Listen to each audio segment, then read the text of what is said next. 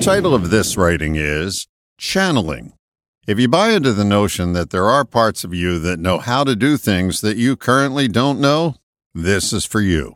I refer to these parts as internal resources. Once you recognize that they exist, that's when you can start summoning them. It seems that if we can't figure something out intellectually, we deem that it can't be done, or more simply, we can't do it. I love this quote from Albert Einstein.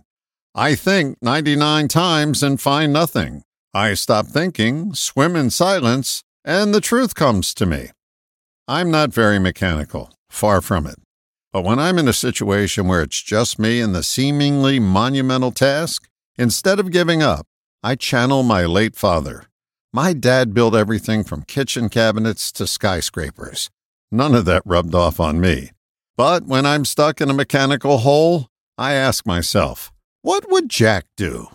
Then I just swim in silence and wait for an answer. More often than not, something comes to me, and I finish the job. But I like this other Einstein quote even more. Everything is energy, and that's all there is to it.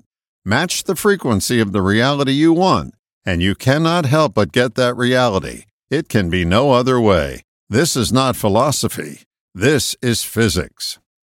So ask the part of you that houses all your internal resources to match the frequency of what you desire and see what realities come your way. There is a part of you that knows those frequencies. That part of you needs a request to search its database for answers. Make this a meditation you do on a regular basis and measure the results you get from channeling these resources. Think of it this way.